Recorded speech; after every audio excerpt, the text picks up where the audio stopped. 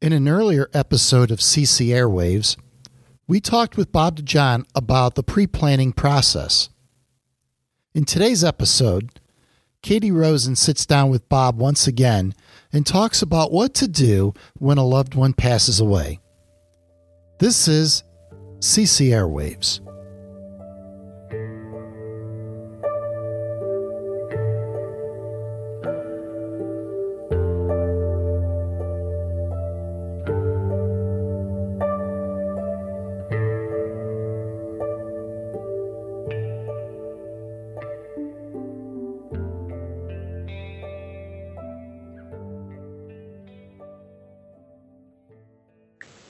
Today we're going to be talking about something a little bit different, and it's a little bit of a sensitive topic. So we're really happy to have Bob DeJohn back with us, who, for those of you that this is your first time listening, Bob is the pre-planning coordinator here at the Catholic Cemeteries Association. So he's the right guy to talk to when it comes to making your arrangements in advance, anything that involves cemetery, operations. But Bob, you also worked as a funeral director for many years, right? Yeah, that's correct. I'm still licensed, and I was a practicing funeral director for over 30 years.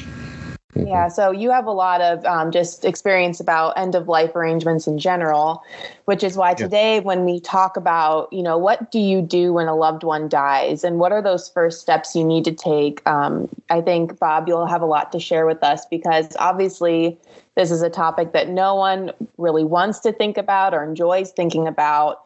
And because we kind of avoid it, I think a lot of people don't know what to do if they find themselves in that situation.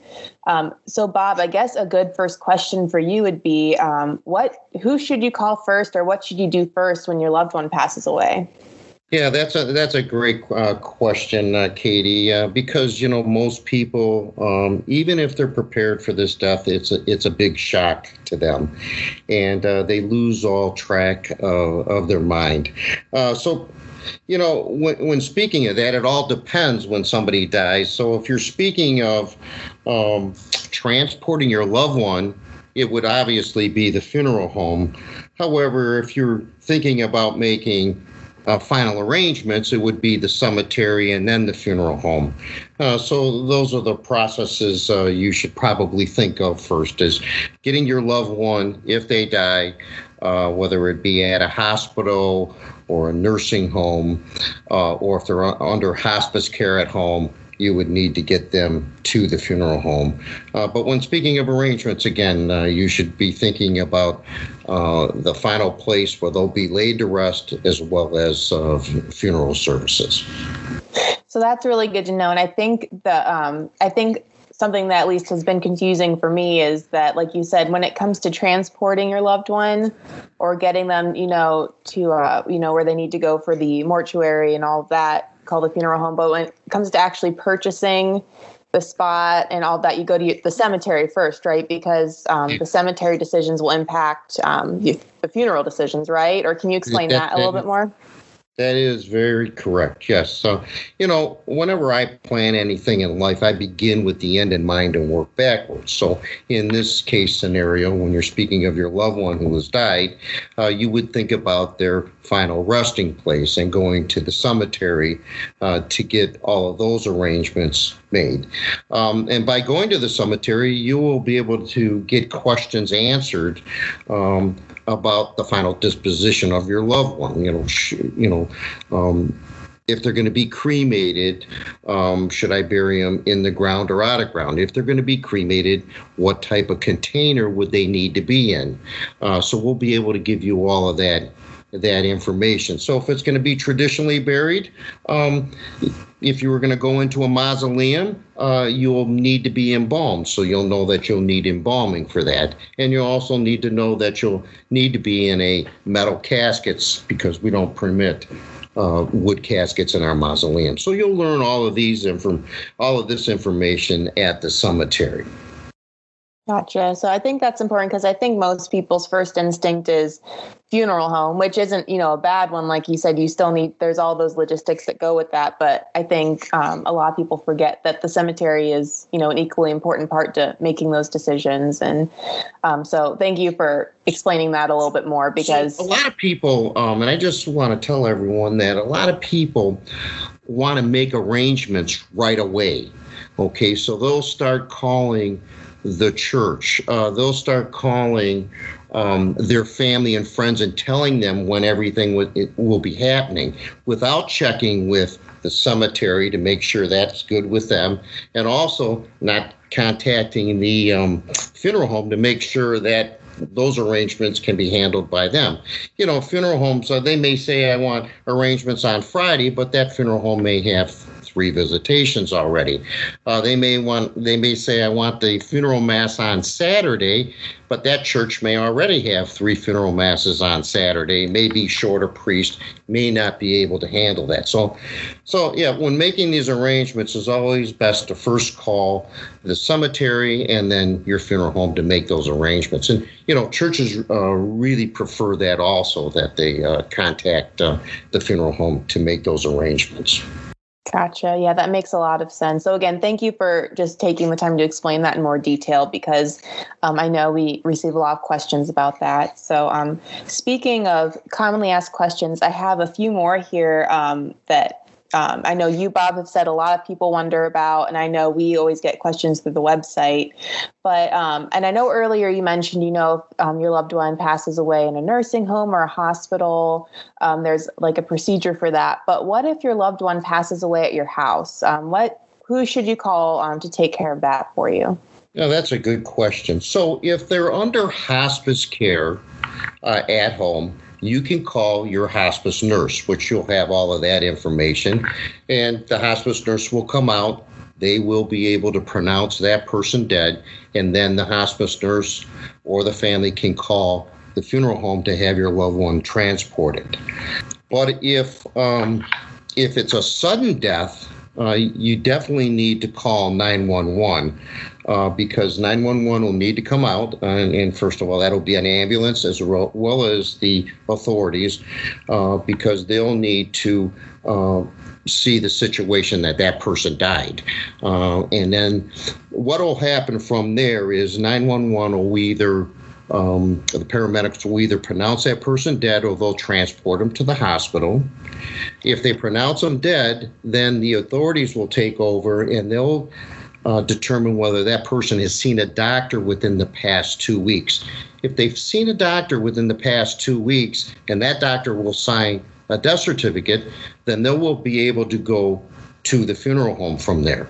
However, if they haven't seen a doctor within the past 2 weeks, then the police will need to call the medical examiner and either get a release, or then that person would go to the medical examiner's office to determine a cause of death, and then that's where your death certificate will come from. Okay, that's really interesting. So if they're not, if your loved one isn't using some type of health care, like you said, whether it's hospice or they're in a nursing home or hospital, if they're not included in that umbrella, then calling 911 is the first thing someone should do then? Is that That is correct. And then the paramedics and the police then will coordinate things from there to see where your loved one will have to go from there. So if they died suddenly and it's a heart attack, then they'll probably most likely go to the medical examiner's office to determine that it was a heart attack. It's always the authorities first in those situations. That's the safest way. Mm-hmm. And that's also good to know about that process you mentioned with the medical examiner. I didn't know that existed. So I can see where if someone, your loved one passes away suddenly and then you have to go through all those extra steps. And I bet that can be confusing in the moment. So thank you for talking about that too and letting people know that that's, a step a lot of people have to take when, a sudden death occurs. So that's really good to know. Another case that I think people don't really think a lot about is what to do if a loved one dies out of state, or if, say, your parents live, in a different state than you do when they pass away. What's a good process to follow in that scenario? Yeah, that's also a good question. And I always recommend call the funeral home where you will be having services, and this way they will be able to coordinate services getting your loved one back. For example, let's say you took your mother down to Austin, Texas, where you lived, and she dies in a nursing home there, and you know that you're not going to be having any funeral services there. You would call the funeral home in Cleveland, and that funeral home will be able to coordinate having your mother removed from the nursing home and then transported back to Cleveland for services. And by not getting two funeral homes involved, you will be saving yourself money, because funeral homes have representatives around the country who can take care of that's all they do is take care of removing people from nursing homes, embalming them, and preparing to transport them back to your home state. And sometimes funeral homes will elect to do the removal themselves. So if somebody dies in Columbus and they're coming back to Cleveland, then the funeral home will possibly go down to Columbus, do that removal, and bring them back to Cleveland. So they'll do all the services here. And again, you're not getting two funeral homes involved, and thus saving yourself money.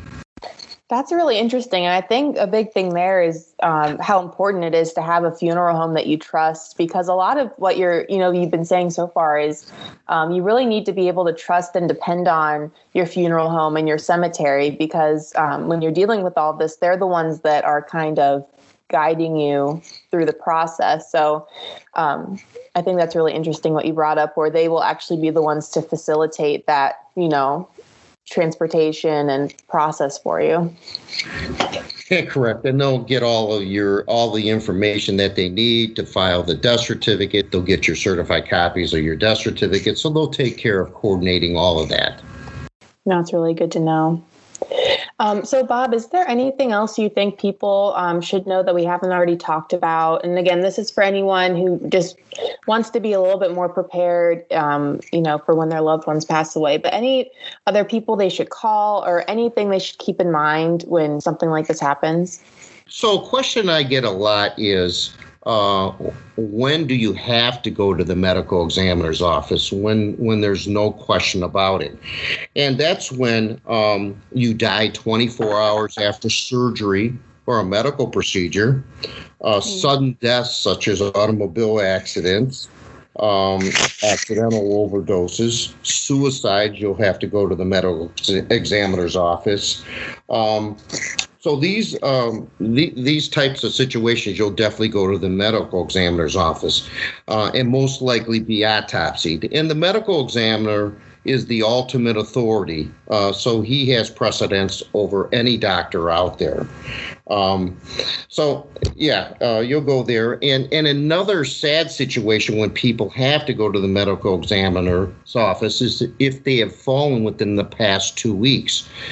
Throughout my career, I saw many elderly people who had fallen within the past, I'm sorry, I said 2 weeks, but the past 2 years, they will have to go to the medical examiner's office. Because the medical examiners wants to make sure that fall did not cause their death.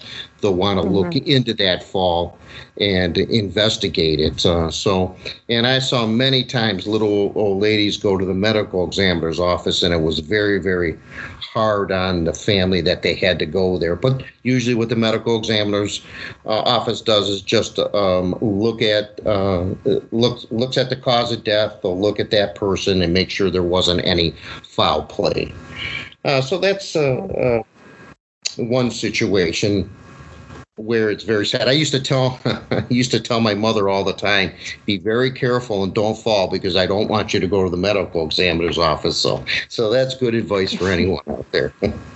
Yeah, no, and thank you for sharing that. And I think it is hard. Like I said in the beginning, this is just such a sensitive topic. So for everyone listening, we know this isn't the normal, a little more lighthearted approach to all of this. But I think, like you said, that's really important information to know, especially when at the time you're already going through something so traumatic. So just having some exposure to what you might experience in these, different scenarios, I think is at least a little bit helpful. So you're not going in completely blind.